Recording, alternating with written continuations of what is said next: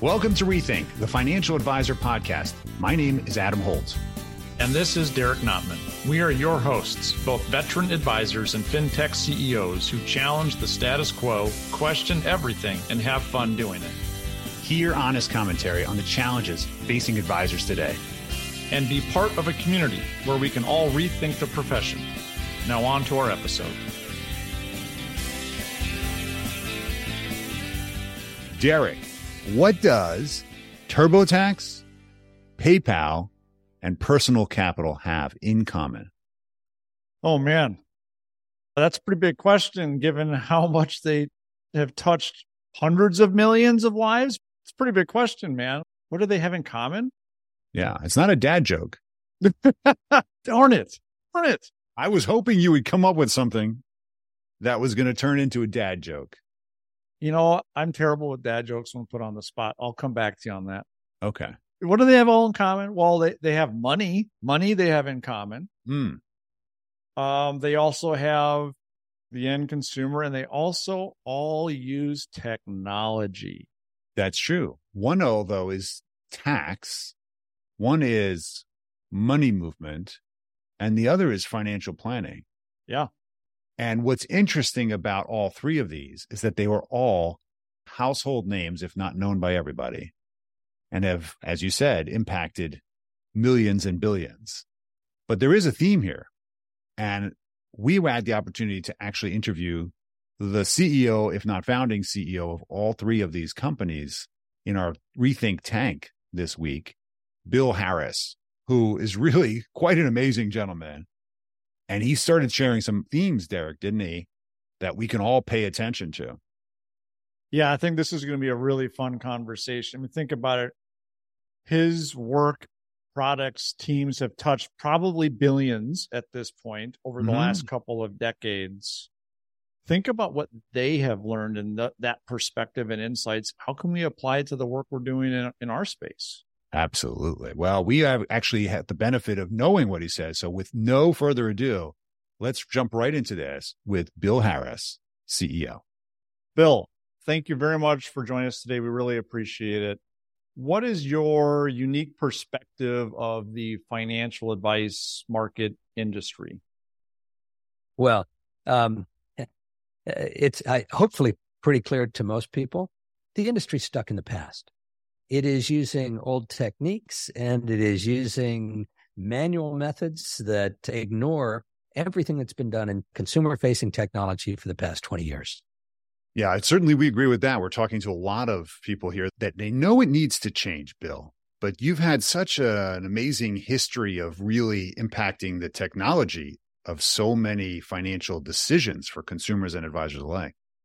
We're really curious, what do you think is the missing opportunity that advisors just they don't see coming? I think there's not one opportunity. The opportunity is to revolutionize the entire business and how it's done.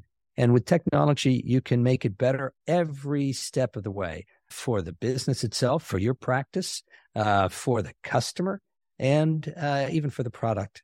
And so what do I mean? On the business side, oh man, as advisors, we spend so much time on the back office rather than the front office, rather than dealing with the clients. And what is our job? Our job is to talk to the clients, understand them, reassure them.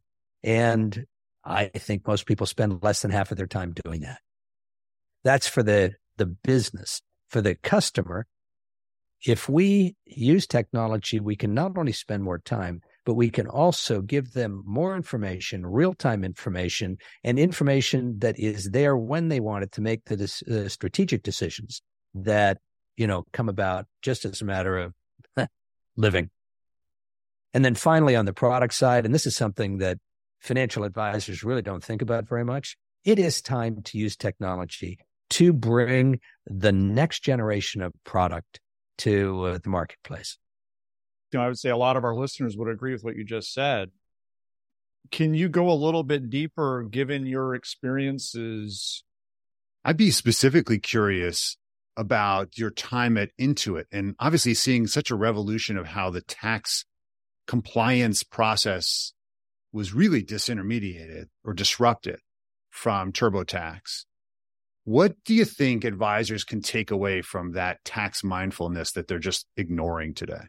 Two things. So I was a decade at TurboTax, Mm-hmm. and what we learned is a couple of things. First of all, you don't need the kind of manual intervention and the huge amount of hours that are put against preparing taxes.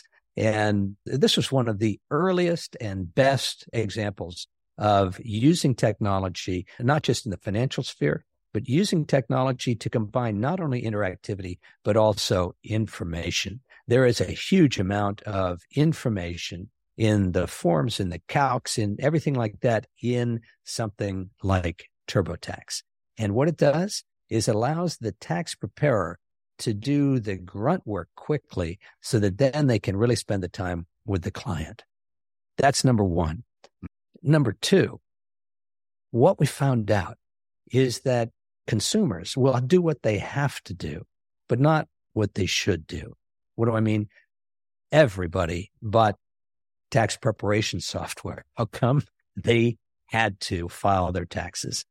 But every year after April 15th, I would say, gosh, maybe we saved them a couple $100 because we found something in the tax. But if they had thought about it strategically, do tax planning rather than tax preparation, wow, we could save them thousands of dollars. And so not once, but twice, I built a tax planning software. And it was good software. And the number of people who used it was approximately zero. Wow. How come? Every survey we did, people said, oh, yeah, that would be great. I would do that. And no one did. Why? They didn't have to. And so really what that told me is you have to put things like that back into the hands of the financial advisor, because they, if they're good, they actually will do it and for the benefit of their clients. And my gosh, if they do, if they really focus on the after-tax money that's in the pocket of their customers, that is a huge benefit for the customer and a differentiator so that you can keep the customer and satisfy the customer. If I'm hearing you correctly, you're saying that an advisor should use tech, and that if they're really good at what they're doing, they're going to be able to help the client that doesn't have to do something, but should do something. They're going to be able to facilitate that now with using the right tech, especially like with things like tax management, for example, with their investments, their overall planning situation. And so if I'm hearing you correctly, it sounds like the sweet spot's when you've got a great advisor leveraging great tech to help the consumer. Well, absolutely. That's the point. I mean, technology can't do the human-to-human interface. Technology can't really understand what the needs and, more importantly, what the desires of the customer is. That's up to you as the advisor. But what technology can do far better than any individual is all of the math, all of the grunt work, all of the logic and procedures in terms of whether it's financial planning, tax preparation, running a portfolio. And so the important thing is to have great technology for all of those things so that you as an advisor can focus on the time you spend with the customer and, most importantly, understanding the customer and having them feel that you understand them, that you have listened. This brings up some really interesting thoughts for me. Many people don't know or don't remember perhaps that you were the founding CEO of PayPal. And with respect to how prolific that tool has become, many of us have it on our phones today and use it on the monthly, if not daily. What do you think advisors can learn from your experience there and seeing actually what consumers do with respect to banking and money management in real time? Sure. Here's the thing about PayPal. Here's what you can learn from PayPal. This was, I'm going to remind you, the year 2000. So that was 23 years ago. And we were just at the beginning of consumer technology.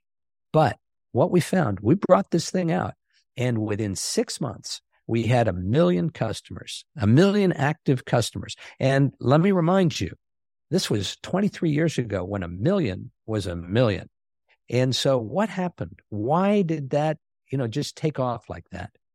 What we did was we gave people real-time access, not only to their information, but also to the ability to get something done.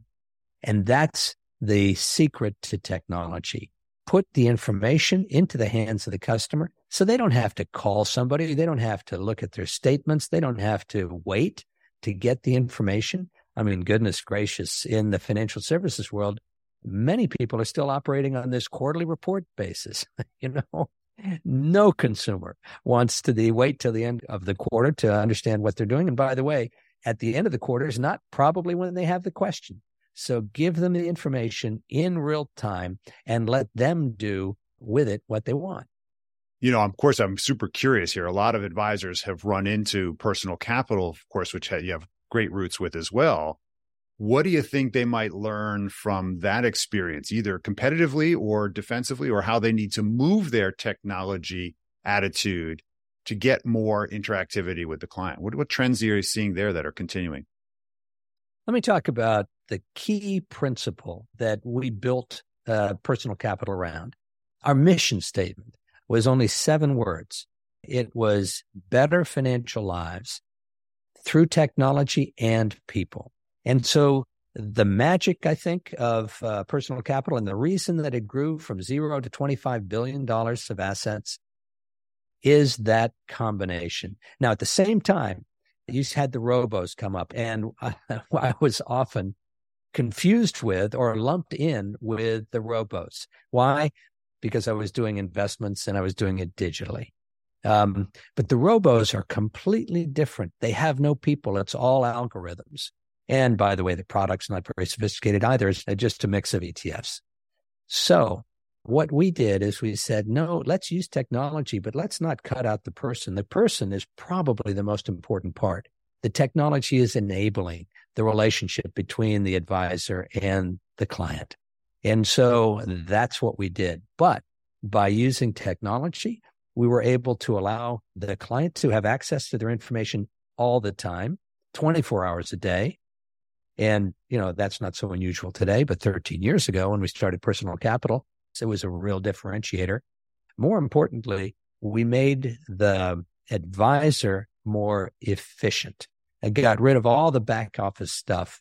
And at Personal Capital, the target was 10 substantive conversations with a client each working day. The only way we were able to do that is, first of all, it was remote. We don't have offices. We don't schedule people to come in and see us or go out and see them. It's all done from a central location so we can control the flow, set up schedules, make it efficient. And then secondly, because we use technology to get rid of all of the busy work that financial advisors otherwise have to do. This really resonates so much, Bill, to hear you say all this, especially it's validation, no question, from the consumer side about what they're looking for. And clearly it worked given your experience with these different companies. If I'm an advisor listening to this conversation right now, I might be feeling a little bit overwhelmed. There's so many different technology solutions out there. Which one do I pick? How do I know? If Bill Harris is a financial advisor for a few minutes, what's your filter? What are your top 3 things that an advisor could do to be like, okay, I should go do this to find the right tech to make sure I am going towards the future with what the consumer wants and so forth? Well, it really depends. It depends whether you're independent or you're working with a significant firm. And if it's a significant firm, you don't have direct control over that, but all you can do is really try to advocate within the firm to make those tools available. Oh, by the way, the other thing is many firms do make tools available, and financial advisors, particularly those who've been doing this for decades, they don't adopt them. So make sure that you are using whatever tools are available if you're in a big firm. If you're independent, well, it's a little tougher because it's on your own. And there's no way, if you're an independent, that you're going to build your own technology. So find someone, whether it's a technology provider or a TAMP, find somebody who really has efficiency producing and information accessing technology that you can then build into your own practice. Those are great points. And we know we constantly talk about the adoption curve here on technology and why it's been so latent, I think, with respect to advisors having, like you said in the beginning, they're still using yellow pads in many cases, right? And so the classic back of the napkin still works, I guess, to some degree. But clearly for the future. Well, let me just butt in there, because when you say it works, yes, in a way, but here's what it does. It works for people of my generation, boomers and older, right? Because we didn't grow up. We're not digital natives. We're certainly accepting of and utilizing technology in our lives in so many ways, but we didn't grow up with it. It's not part of our DNA. And so, yes, my generation, we're used to face-to-face meetings. We're used to scribbling on pieces of paper. We're used to paper statements and all of that. But today's generation, the next generation, the place you're going to get your clients from, and let's call that the Xennials, the combination of Gen X and millennials, they operate in a different way. And they want to have everything on their phone, and they don't want to come into the office and meet anybody in person. And they want access to their information at all times so that they can do what they want when they want to do it. And if you really have that kind of technological infrastructure, you can also change the pace of your practice. And rather than sitting down once a quarter and preparing, a big report, which no one will read past page 3 anyway, you can respond to the customer, because the customer's financial questions don't happen on a quarterly basis. They happen when something happens in their life. And so don't schedule your customer. Allow the customer to schedule you. Love that. Bill, we're curious. You obviously have some great opinions. We've noticed recently you've had some commentary around tax and I think the missing opportunities there. What's your thoughts about big ideas that advisors need to start talking about? Well, if there's one big idea that advisors and firms and the entire industry is ignoring, and oftentimes intentionally ignoring, it's tax. Because everybody talks about pre-tax results. The single greatest factor in your investment performance is not what stocks you pick. It is tax. Because depending upon the assets and where you hold them and all of the factors that go into a proper tax strategy, somebody who's a high earner in New York City, they can pay more than 50% of their gain in tax. And yet, if you pick the right assets and handle them in the right way, you can reduce the tax to zero. And so where can you get that kind of impact on the actual prosperity of your clients? Nowhere. And yet nobody is thinking about or talking about, or most importantly, delivering great tax management. Now, clearly this is top of mind because we know that you're working on a project, on a book. So help us get some insight into that as well. When is that coming out? So the book is called Investment Tax Guide. And it really builds on things I've been doing for 30 years. I mean, I ran TurboTax for 10 years. And so really got into the notion of how you would use technology on the tax question. But now technology has advanced to the point where we can take high-end tax strategies, things that, you'd only get in an ultra high net worth situation where they've got tax attorneys and all of that. We can use technology to make that available to many people. All right. So what am I doing in the book? The book is not a complex, not a long tax tome. It's short and to the point. And what it does is tell somebody who is not a professional, okay, first of all, how do taxes work? What's the difference between ordinary income and long-term capital gain? And not just that, but then getting into, all right, what are the situations that impact that and how can you impact that? And so after this introduction to all of the important concepts in taxation of investments, then we go into the top 10 tax strategies that you, the consumer, should implement. And by the way, some of these things are things that are difficult for the consumer to implement. And so what do you need? You need a financial advisor who is tax aware and can operate on your account in your benefit to put a tax strategy in place. Once again, tax is the single most important driver to actual investment performance. And by that, I mean, how many after-tax dollars goes into your client's pocket? And you know what I tell my clients? It's not what you earn. It's what you keep that counts. So, Adam, I think before we dig into what Bill had to say, and isn't it amazing that we just talked to the guy that was involved with PayPal, Personal Capital, TurboTax, and a slew of other well-known financial companies over the last 2 decades? I feel humbled. It's surreal, but all definitely humbling, and just so cool to be able to talk to someone and get some insights from someone who's seen a little bit more than we've seen. It's true. You know, what's amazing to me, Derek, is how much he just repeats our content in his own conversation. It sounds like he's been listening to our podcast for quite some maybe time. He has. I hope so. I hope so. He actually said that in an outtake. Actually, do you remember that? He says we are one of the best sources of financial information. I think he was joking with us, but it was a great pleasure to talk to him. So there was a lot in there, Derek. Let's start with what we can debate from the tank. Boy, there was a lot there. I think it stems of the first thing he said, which I think can be a trickle-down effect, is that he also believes that the industry at large is stuck in the past. It's using outdated technology, outdated processes, experiences, and so forth. That pretty much leads to everything else we're going to talk about. But wouldn't you agree that I'm on the same page with him when he says that? Yeah, look, this is what's created the opportunity that we have used to jump into the fintech space and try to rethink the entire business and see what we can do better or double down on what is working. But boy, we do talk a lot about how technology is scraping the margins away from typically ineffective processes. And I think it's going to continue to explode. Advisors need to really pay attention to this and stop sitting on their laurels.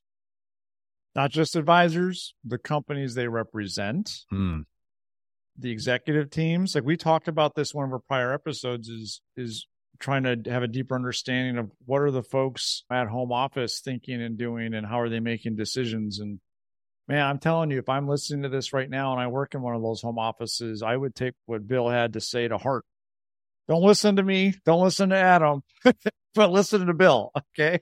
It's true, right? Well, he knows, he built it. He did it. I mean, it is true. I mean, when you think about the impact of TurboTax, the impact of PayPal. Oh my gosh. Yeah. The leading experience of Personal Capital, probably putting robo-advice and kind of combo mashup human and tech advisor to its first real test, all with massive exits. So we know that he's seen a lot. That's just the stuff we talked about. He's done, 10 other projects at least. Oh, at that least. Some of you know. But either way, the point is there was some themes, I think, that were really interesting here. I'm curious what you thought about his comment around front office and back office.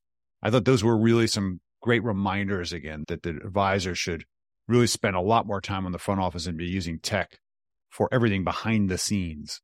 No question about it. It actually ties into something he said a little bit later on in the conversation about how technology cannot understand the needs and desires of a client. And so when we think about that in the context of front office, back office, well, what does that mean? Well, back office is all the stuff that you as an advisor and your team have to do to run your business, do illustrations, run portfolios, allocation changes, beneficiary updates, crunching the math, doing the numbers, whatever it is. Technology can be used there heavily to automate those things, speed them up, and so forth. What does that do then? It gives us more time as advisors to focus on the front office, meeting with clients, listening, truly listening to them in a way that we can now be that human advisor that actually they do desire. So it definitely makes a ton of sense. And I remember my early days, like I was struggling to balance the two because, like, well, I got to fill out this paper application and I got to go photocopy and put it in my filing cabinet over here, but I also got to make cold calls. And it was just, it got to be really challenging. And there's no question about it. Those are old tactics. And man, if we leverage technology, it's amazing how much more we can do in the front office. And I didn't sign up to be an advisor to work in the back office. I'll tell you that. No, it's true. And that's where the analytical aspects, the technical aspects, especially we see this in the CPA community that's gotten into wealth management, really strong with being a technical advisor, but not necessarily used to spending a lot of time with the client on the front end because you had to be in the back there with your calculator or your computer or your models and so forth. But, thinking about tactics and executing documents and all this other stuff. There's a theme, though, that I picked up in some of this. And I realize that we're seeing this a bit in this space where firms that have done a lot of tech, that have basically taken a lot of time and giving it back to the advisor, I'm actually seeing that the advisors that have implemented a really strong tech stack are taking that time and putting it into work-life balance. They're taking the time and they're putting it into golf. And there's an actual nuance there that I want to pay attention to, because I think that we're supposed to be taking some of that time back to give more human time back to our clients. So I think we run a potential trap is that we create a lot of efficiency in our practices through the technology and through delegating. And then all of a sudden we don't take the time we got back to give it back to the clients to have more human interaction. And I think that might be a mistake because the clients are feeling less connected because we are techifying stuff. You still have to make intentional effort and time to be more human. That can't just be, I'm available. They didn't call. Let's go golf. That's a really good point. That could be very easy to fall into, especially if you're used to working 70 hours a week as an advisor. Yeah. You're like, oh, wait a minute. I've got all this extra time now. Yeah, I'm going to go hang out with my kids or play golf or whatever. Mm-hmm. And not there's anything wrong with that. Trying to find that balance is important for a number of reasons, but don't go so far in on tech that you forget to actually talk to your clients like that. Yeah, well, that's the scale question, right? Be intentional. Yeah, agreed. I only mentioned that as an aside because it started me thinking about it. Like we could actually take this to the nth degree, right? Can we automate and animate and workflow everything to the point where we don't even have to do anything? We just collect our money. Eventually, that's not going to work because the clients recognize that if you just use tech to differentiate, you're going to be replaced by that technology eventually. And so the real key is to still find a way to get that hourly rate up and deliver a lot of humanity. And that might just be actually spending time with your clients, right? Actually going golfing with them or really, really making sure that you're connecting, calling them for no reason and having intentional time to really just be human. So let's not forget to do that. What else did you think was a really an effective debate here?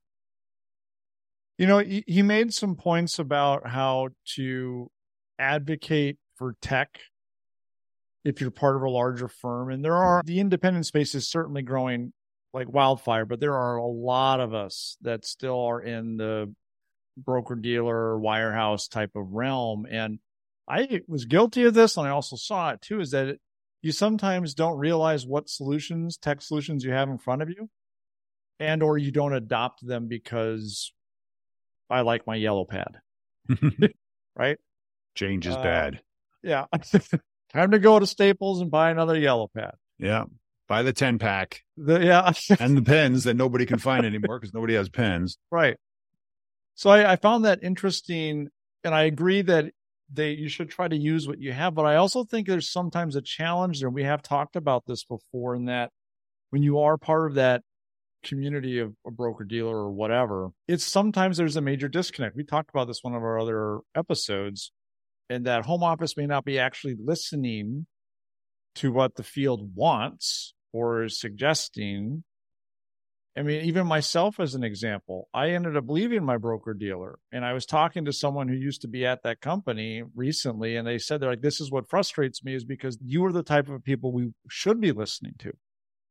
Because that's where great ideas can come from, and we can, look at better tech to solve things that all of our field force is struggling with. So it's tough because, yes, you want to use the tech and you have to adopt it, but what if it's not the best tech for you? Like, there should be some type of communication channel there, I think. Yeah, well, you have to bang the drum, right? So, and adoption is the key. So if you're adopting something and you're using it, that's the biggest indication to a home office to tell them that, hey, this thing is real. So a lot of people buy stuff and let it sit on the shelf. The real key is to adopt it. I thought there was really something interesting about TurboTax that I learned. There was a recurring theme between all these different projects that he created. Technology that touches the consumer, okay, but allows them to get access to information in real time when they want it, but also allows them to get something done. So not strictly a portal of, hey, here's some information when you want it. Oh, that's good enough. But I can actually do something. PayPal ability to move money same day, real-time money management, was really novel at the time, and yet it's still applicable today. I used it twice this week already myself. And TurboTax allowed you to solve a critical pain, not something you would want to do, but something you have to do. And that's a real interesting insight as to why so many people actually don't do financial planning, even though they should do it.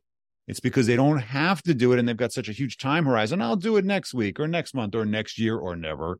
And that's really interesting, why we need a human catalyst to help them do the planning of what they should do. That's a really good point. And I just think about even things I use day to day, portals that are static and don't let me do anything as a consumer. But if I can change something, even if it's as simple as my beneficiary or update an address or something that helps me get something done, even if it's at 7 a.m. on Sunday morning as I'm sipping my coffee. Valuable. Super valuable, right? So I think that's a great point. If you're looking at your tech stack, maybe that's one of those filters, as I asked him about, is does your tech give your consumer at least some control or power to get something done without you in it? Awesome. All right. Well, let's talk about what advisors can actually do in their process. We've written down a couple of notes for all of you.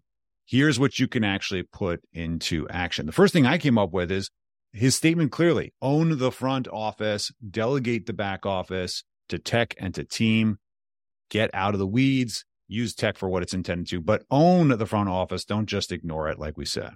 What else do you got? Yeah, I like that. I would add one thing is show your clients. We talked about this before. Show them that you have all this tech and why you're using it. Don't have to show them how the sausage is made, but show them that you are making the sausage.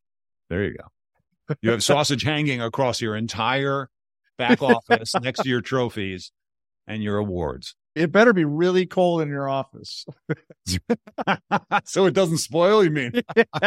I can't imagine that graphic of all the sausages hanging like you're in DeBruno Brothers in South Philadelphia. Well, someone needs cheese to do and meat shop. You want charcuterie with your mutual fund? That's pretty funny. Sounds good. Yeah. All right. Yeah, You're getting something done. I like that. Well, as we talked about, the secret is get the information in the hands of the consumer so they can do something. We talked about that. Tech without people. We don't want tech without people, is I think what I take away from this. We want tech with people. And the sweet spot is when you have the two together, the front back office analogy, however you want to think about it. One thing that you wrote here that I'm going to steal from you that I like, don't schedule your customer, let them schedule you. Oh, yeah. I like that. And again, that's kind of the getting things done. For my firm, we have on our website a form that you can use to contact us, but also a Calendly link. You can book a time right off the bat. Same in the email signature. So now I feel like something done. Good. I got something done. I'm not meeting my advisor tomorrow morning, but I know it's on the books now for the next week. I feel good. I'm making progress towards something I got to get taken care of.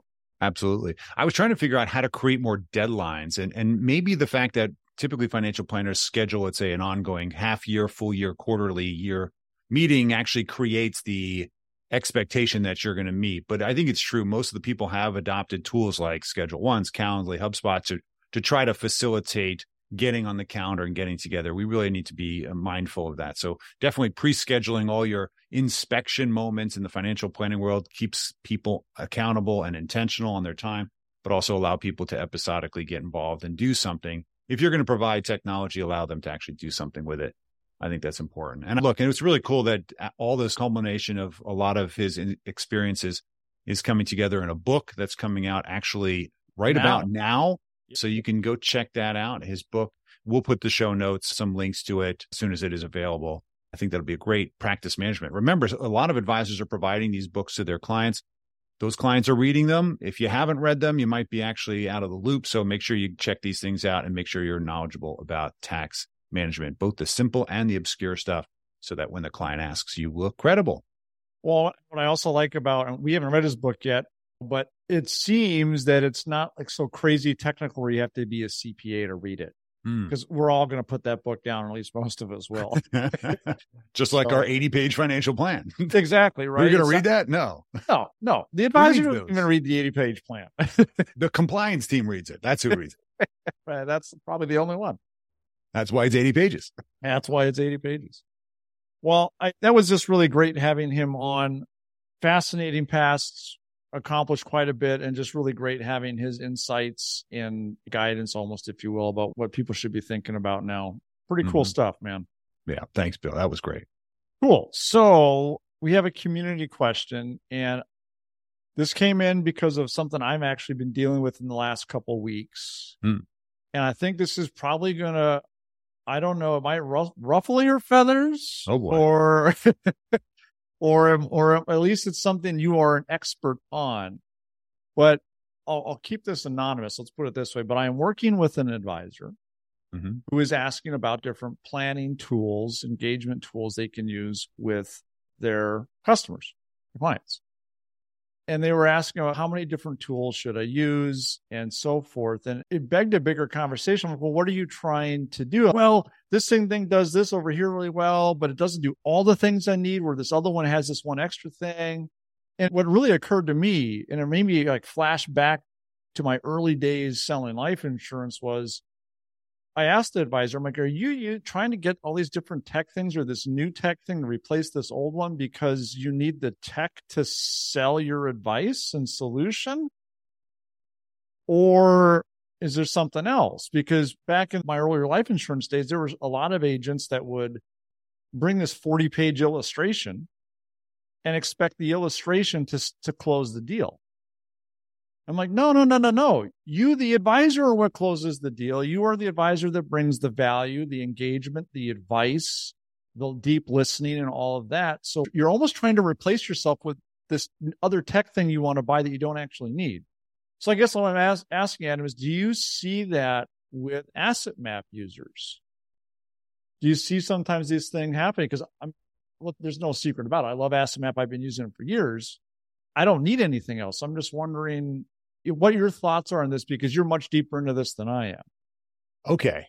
So I didn't expect this question, but it's interesting how Bill just spent 20 minutes talking about how we should use technology to facilitate greater human involvement so that the humans spend their time doing the most valuable work. And I think the history you just talked about was we all grew up in a world of sales enablement. We used financial planning and those large illustrations of technical prowess to prove that the conclusion we made, which was that we should manage the money, we should manage the premium, we should manage the annuity flow, whatever it was that we were monetizing, we should manage that because look how smart we are. And I'm not saying that our analysis was nonsense. Our analysis was actually some of the best stuff, and it's really impacted the entire industry to move towards a financial planning mindset. But I got to say that in many ways, we knew the client is not going to read this. They were looking for evidence that we had done the work to justify the recommendation, even though they didn't inspect it in many cases. And so we got used to this idea that we needed to do a massive analysis to justify the action. When the reality is that analysis, Derek, is there to build our confidence that our recommendation actually serves the client. And that technology, that analysis should remain in the back office with the analysts that made it. It was never intended to be a front-facing client engagement and literacy tool. And it didn't work that way. We all know that because the clients never read the 80-page report. I mean, maybe one of them did, right? And then they found something wrong on page 40. And you were like, well, I never even got that far either. We'll rerun it for you, right? You know, it was easy to forgive it because it was like handing in a book report with spelling errors and nobody knew. I'm not saying people delivered bad work. What I'm saying is that the intention has changed, Eric. The higher the net worth client you deal with, the more sophisticated client you deal with that understands money, they do not want to see that report. It is insulting that you put an 80-page report in front of them. What they need is clarity and simplicity. And in today's age, one of the things that has become pretty consistent in this attention deficit world is that very few of us have the time, energy, and patience to really focus on anything complicated. We want and expect our trusted professionals to make it easier for us to make a decision. And that is why Asset Map has been so effective. The irony behind it and why you're effective with it is because you have the confidence, not the tool has the confidence. Exactly. That's what I was trying to say. You just said it a hell of a lot better. I just said it in a longer sentence. to say the very mic drop, which is you that, used right? 100 words where 2 would have done. That's right. Why not? I actually Why asked ChatGPT to turn my 2 words into 100 words, and then I had to use my own voice to say that to you. No, I wish that would be pretty scary. That would be kind of scary. Actually, we can do that, which is pretty scary. But I think the funny thing here is this. As AssetMap, just to talk a little bit about what we're focusing on, we know that our advisors want more robust analysis, and we're building it. We're building it because the key, though, is everyone listening right now has to think this. What is more important, that I engage with my human advice and empathy, and then show them I can support any technical analysis I have in the back office? Sure, we can do that work. Or is it more important for me to show them all the technical analysis and then leave a little time for human empathy? I think where we're going, Derek, and I know you agree with me in a sense, is that the human element and engagement is what matters and what they're paying for. I don't need you to show me all the details. Leave the MRI at home. Bring the X-ray and show me where we're going to make the cuts. And Yes. that's going to be, I think, really the key. And I think that's where a lot of financial planning tools are missing the boat and still selling the same old sauce we've used for 20 years for a problem that has evolved past them. You know, that's it. That's the mic drop. The problem has evolved. Mm-hmm. And that's exactly right. And so you need a technology solution that understands that. And I mean, this isn't a long commercial here for AssetMap. You understand this space extremely well, given what you guys do there.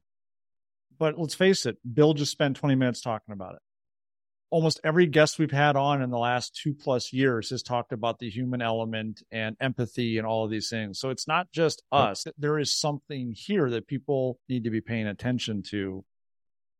So I appreciate that. Thank you for kind of digging in and explaining that. Hopefully the advisor that I was having this discussion with will listen. I'm going to make him listen. And we'll get some insight from it. Awesome. All right. Well, that was fun. I really appreciate everything that Bill had to say there. It was really a great honor to be able to interview him. And I know he's made such a big impact in our space. So thank you for all you've done. That's impacted millions of people, if not hundreds of millions of people. Yeah. And certainly billions of dollars, if not trillions, which is just amazing to have an individual who's making that kind of impact across tax, investment, and planning. That's pretty amazing. And banking. Don't forget that. That's really impactful. So thanks for everything he's doing. With that, Derek, as always, a pleasure spending time with you. Likewise, my friend, good seeing you. To all our listeners, thank you very much. We appreciate it. As always, make sure to share this episode, subscribe, 5-star reviews. We are still accepting those, I think, right? I think only those. That's right. And go be with the ones that you love, and we'll see you on the next one. That's right. Happy holidays, everybody. Yeah, buddy. Thank you for listening to Rethink, the Financial Advisor Podcast with Holt and Notman. Be sure to subscribe now and join the ongoing conversation. The information covered and posted represents the views and opinions of the guest and does not necessarily represent the views or opinions of AssetMap or Connector. The content has been made available for informational and educational purposes only.